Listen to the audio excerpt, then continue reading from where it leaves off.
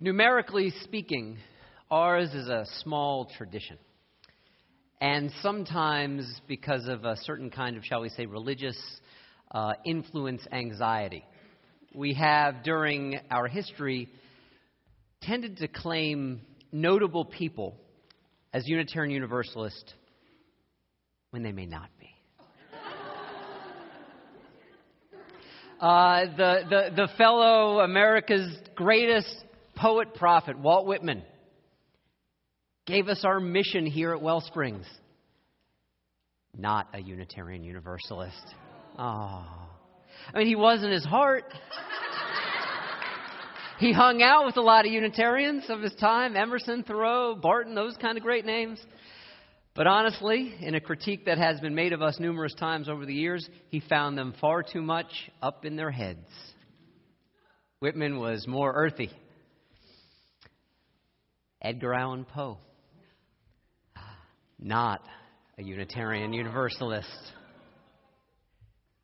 There's some cool history here, and actually in a way that really befits Edgar Allan Poe. His last completed poem in his lifetime, Annabel Lee, if any of you remember that, lovelorn tale of a lost love.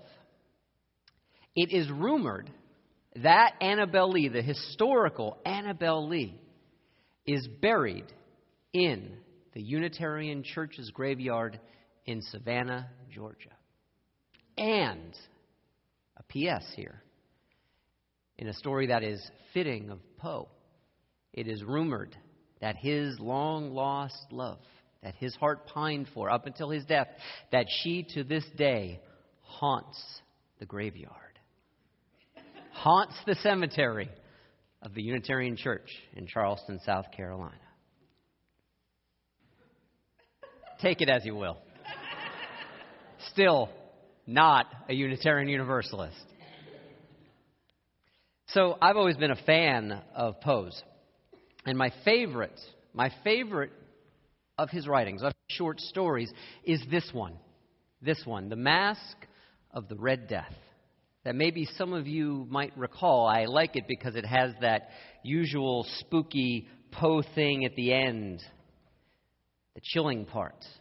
But also, it's got a pretty good eye for social critique as well. Here's the basics of it. A wealthy ruler, a wealthy prince named Prospero, not too much symbolism in that name whatsoever, is there? Knowing that there is a plague, the Red Death, rampaging through the countryside, decides that he will seal himself and all of his fellow nobility, up in the castle high above where all the suffering is. And they will throw a party, a masquerade ball, thinking that their privilege will protect them and keep them safe. But not. Because, unbeknownst to all of the revelers, the Red Death himself has come as one of the masqueraded people, an uninvited guest.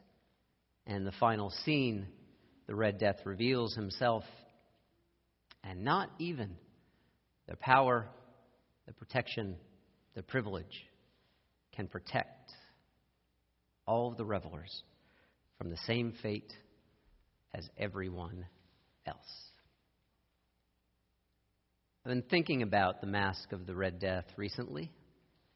Some of you might have heard of what I think might be the most famous, and I use that kind of in air quotes, but the most famous academic paper that's been published in the last 5 or 10 years. It's from a couple scholars at Princeton and Northwestern University that reveals some kind of difficult truths about our society. It shows that in this age of increasing income stratification, income inequality, that we are not nearly the democracy that we might like to believe that we are. That many of our laws, many of what gets passed as legislation is reflective not of the will of the majority as revealed in poll after poll after poll after poll, but it is reflective of more narrow interests. What this paper sets out not to prove but may indicate is what some people are saying is that we are becoming less a democracy than an oligarchy, the rule by the few of concentrated wealth. I heard another example of this, I think it was last summer, in a magazine that I read fairly often, not because I agree with it, but because it asks really searing questions, important questions for progressives like myself, and is not afraid to critique folks who are on, quote-unquote, their side. The magazine is The American Conservative. And in this one particular article in the magazine, the writer was critiquing a farm bill, proposed legislation in the House of Representatives that did this, that stripped out hundreds of billions of dollars for people who are on food stamps, almost entirely zeroed it out, while leaving untouched all of the subsidies for big business, for agribusiness. Now, this writer came up with a particular name that really got my attention for these kind of politicians. He called them Monty Burns politicians.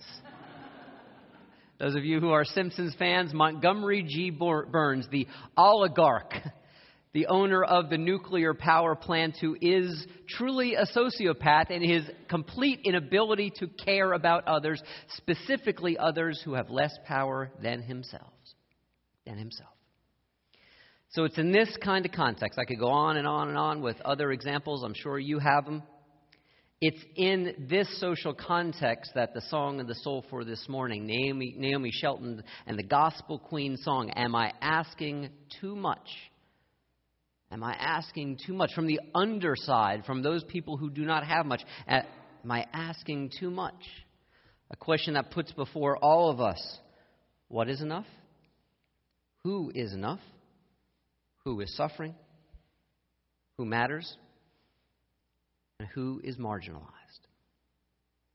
This is even more than a political question. This is a spiritual question. This is a question about our values.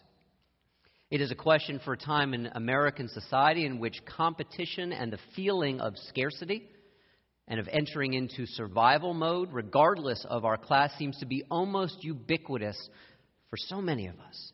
And Brene Brown, who I like to call America's social worker, she captures this dynamic with as much insight as she captures so much about American society right now. She says, worrying about scarcity is our culture's version of post-traumatic stress.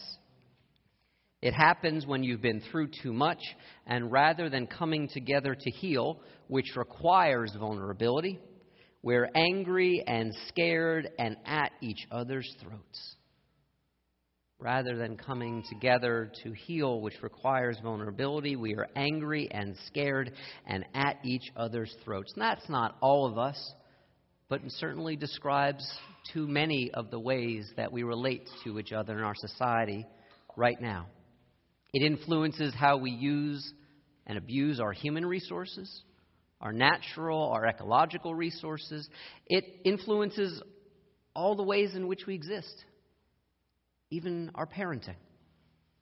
I read something about this not too long ago that I posted on my Facebook page, and it drew back so many beautiful, thoughtful, heart-opening comments from actually many of you about parenting. And it was in this context of scarcity and who merits and who matters.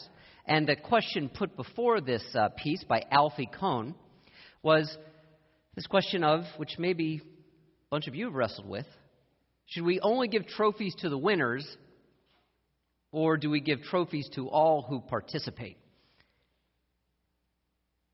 You know, I know some of you might have different perspectives on that. And the writer took it to this place of asking this question, do our kids today have it too easy?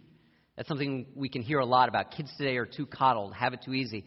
And the writer, Alfie Kohn, said, well, no, that was not their perspective. Not in a society in which survival and scarcity are so much of what we're focused on, that in fact the debate about should kids get trophy only if they win or if they participate is reflective of our deep anxiety about who we are right now. This is what the writer said, that as opposed to forms of parenting that sometimes can set some very high standards, but also let kids know that at base they are unconditionally loved. Alfie Kohn says at the base of who we are right now in the society is actually, unfortunately, a commitment to conditionality. They write, a commitment to conditionality lives at the intersection of economics and theology. This conditionality is where lectures about the law of the marketplace meet sermons about what we must do to earn our way into heaven.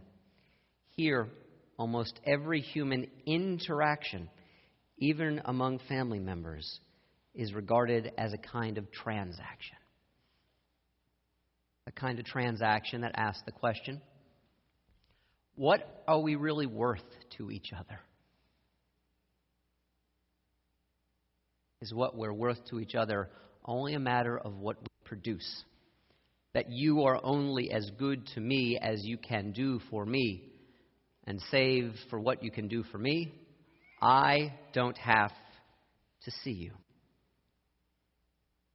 This is a painful question for many people in our society right now. It affects bottom lines, but even more than that, it affects our values and our hearts. And it is a key question. There's a TED Talk right now that quotes a guy who I've used before from this pulpit. And it has a very provocative question. This title of this TED Talk was released just recently. Does having money make you mean? Does having money make you mean? Let that sink in for a little bit. Let that make me uncomfortable. Let that make you uncomfortable. Because his answer is actually, yeah, it's more likely to. This is a guy who runs a lab at Berkeley, who's demonstrated over and over again in multiple forms of experiments. It's observed over and over again that, for example, and again, I'm not trying to individualize this. I'm trying to create all these caveats around that, so I might try to not make you too uncomfortable. I should probably stop doing that. So one of the things they've studied is that if you drive a more expensive car, you are much more likely not to stop at crosswalks for other people. Demonstrated over and over again. Doesn't mean if you are here today and driving an expensive car that you're going to do that. It just means overall that that's a demonstrated truth. And it's not even whether we actually have money. What they did is they rigged a Monopoly game. And in this Monopoly game, they made it so that certain players were going to win over and over and over again, regardless of the choices that they made. And so here's the thing. The people who were winning all the time came to believe that it was their own inherent skill rather than just sheer absolute luck that gave them their good fortune. They believed that they were better than the other players, that they deserved more than the other players. Go and watch this TED Talk when you get a moment. It'll be corrective for many of us struggling with empathy, with compassion, with love for ourselves and for other people. And actually, I got to tell you, in this way, the social science is merely catching up to things we have known for thousands of years. These are the things that Jesus and Buddha taught us. Same reality, by the way, for both of these teachers, but from very different perspectives. Jesus taught as one who was poor and taught amongst the poor. And he taught about the ways in which our attachment to our standing in society, our privilege, might not let us see the worthiness of other people or ourselves, and also gets in the way of the central biggest tenet there is in universalism, of God's unconditional love for everyone, no exceptions, no leaving anyone out. From the other side, Buddha, from the perspective of a wealthy person. I mean, talk about not being able to see because of privilege or because of wealth. Literally, the Buddha's parents, his mommy and his daddy, never wanted him to suffer. And so they locked him away in a castle in which they provided everything he would ever want, until one day he saw, it's kind of a rule of three in these ancient stories in which awakenings come. He saw all of a sudden that if we're lucky, We get old. We get sick. And all of us die. This is why the Buddha came to understand greed as what he called one of the three poisons. That our attachment to our standing, our privilege, our place may keep us from avoiding the great truths that unite us heart to heart and hand to hand and wholeness to wholeness with everyone else who lives. To be attached to greed, to be attached to so many things, stands in the way of the liberation that can come from this insight of our connection to and with each other. We talk about this in our core beliefs here at Wellsprings. We talk about how materialism, unhealthy relationships, and substance abuse lead to despair and to loneliness. And so many of these we see rampant in our society. And they all rest, regardless of whether we're wealthy or not, they all rest on this thing that Brene Brown talked about, this feeling of never enough. Materialism, never enough stuff. Always got to get more stuff. Unhealthy relationships, always one more conquest. Never enough love. Substance abuse, never enough to kill the pain, or never enough to get me as high above it all as I might wish. These things all reveal a survival mode for self and to society.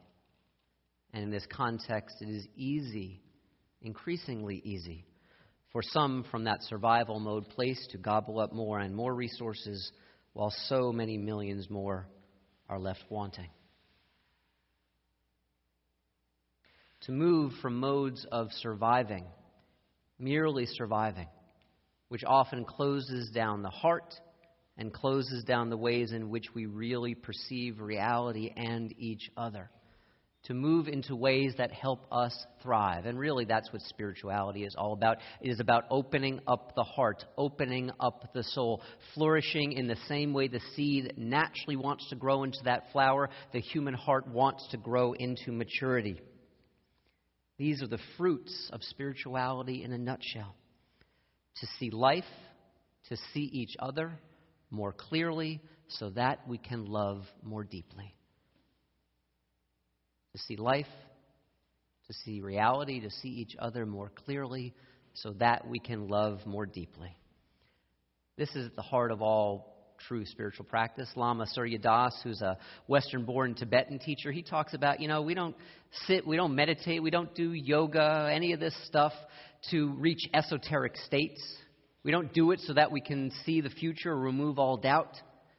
We have all these spiritual practices simply for this. To learn over and over and over again how to love. How to love ourselves honestly. How to see the reality of other people in such a way that we can love their lives as well too.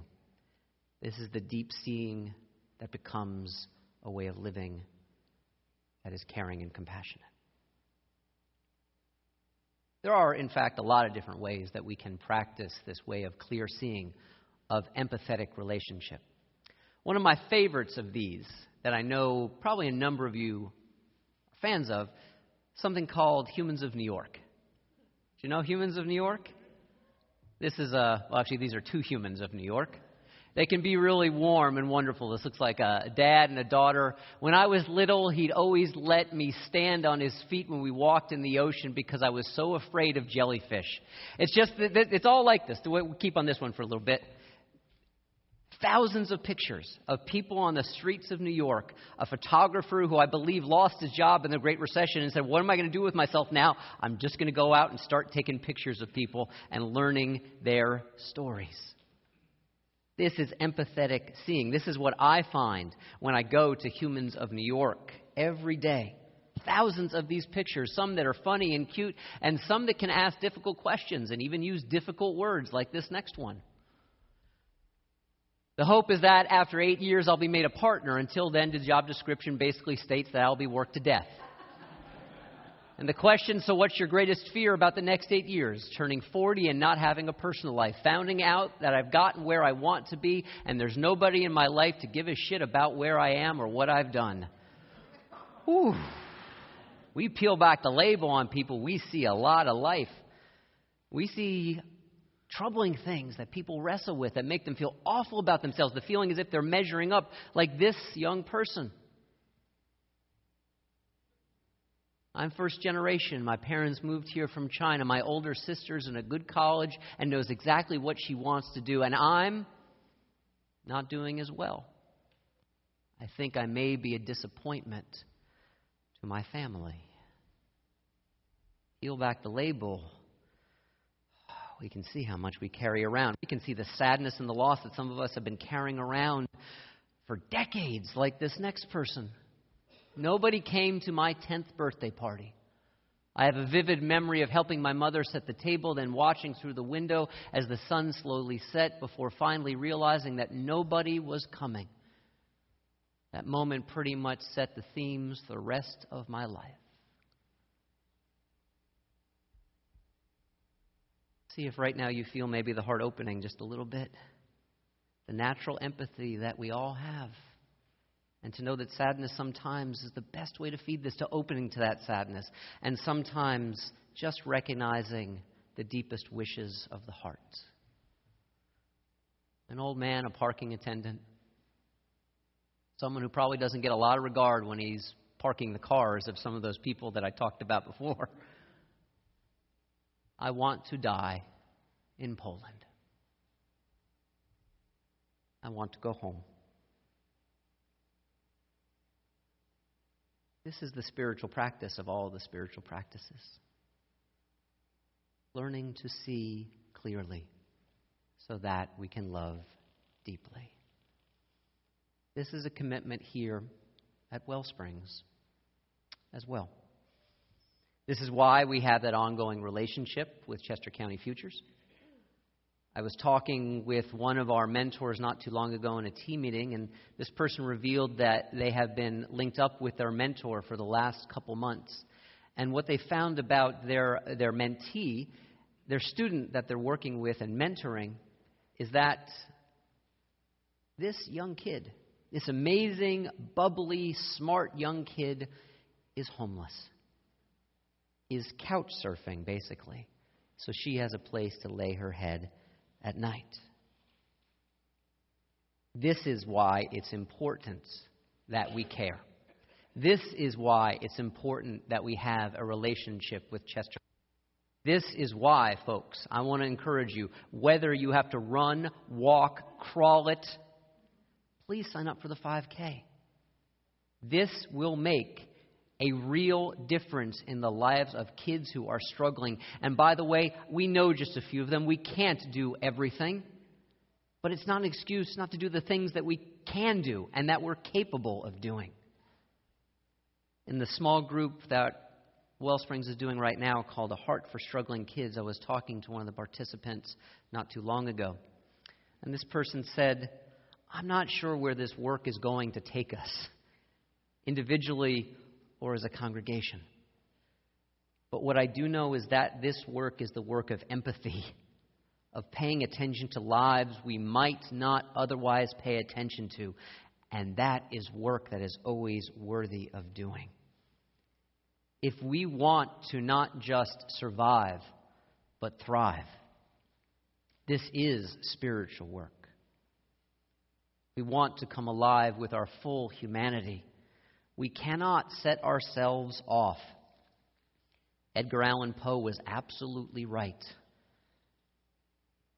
There is no power, no privilege, no prestige that will save us from our common humanity.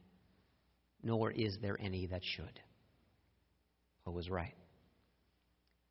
David Brooks, another person who I like a great deal, even if I disagree with some of his policy ideas, but I recognize in him a fellow person who is committed to the tools and to the gifts and to the practices of human flourishing. He wrote this past Friday. Empathy opens us up to absorb the good and the bad. Love impels us not to just observe, but to seek union. To think as another thinks, and feel as another feels. I believe that this is the most important work in spiritual community and by extension for our society right now, in which so much of our lives are reduced to transactions, into the question explicitly or implicitly, what can you do for me that will move my life ahead? See if we stay stuck at the level of transaction. Are we winning the trophy or are we not winning the trophy? We will miss the great religious and spiritual call into union, into communion, into those questions that I think we got to return to and wrestle with every single day. I know I aspire to, and I fail all the time at it. What feeds our common humanity? What policies, what politics, what ways of relating feeds our common humanity? I agree with Naomi Shelton. This is not asking too much to return to this question over and over and over again. This is not asking too much. Indeed, I believe this question. Are we growing in caring? Are we growing in heart? Are we growing in compassion and empathy and love? That these questions are the only real questions worth asking. Amen. May you live in blessing. Let's pray together.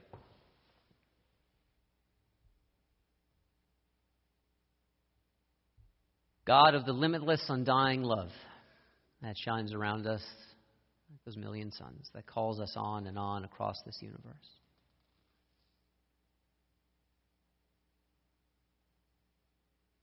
May these lyrics of a poem and this poem of lyrics, this prayer, bring us comfort, bring us strength, and may it also challenge us. Challenge us to ask those questions of who matters and who is marginalized, of looking at our own ways of looking deeply enough that we are unafraid to ask how we might be leaving others out or treating others as if they do not count or matter. May we return and return and return again to this ancient universalist promise, this timeless universalist promise, that all matter. Everyone is included. And the love of this universe that birthed us ultimately belongs to and for and with all of us. No exemptions. Amen.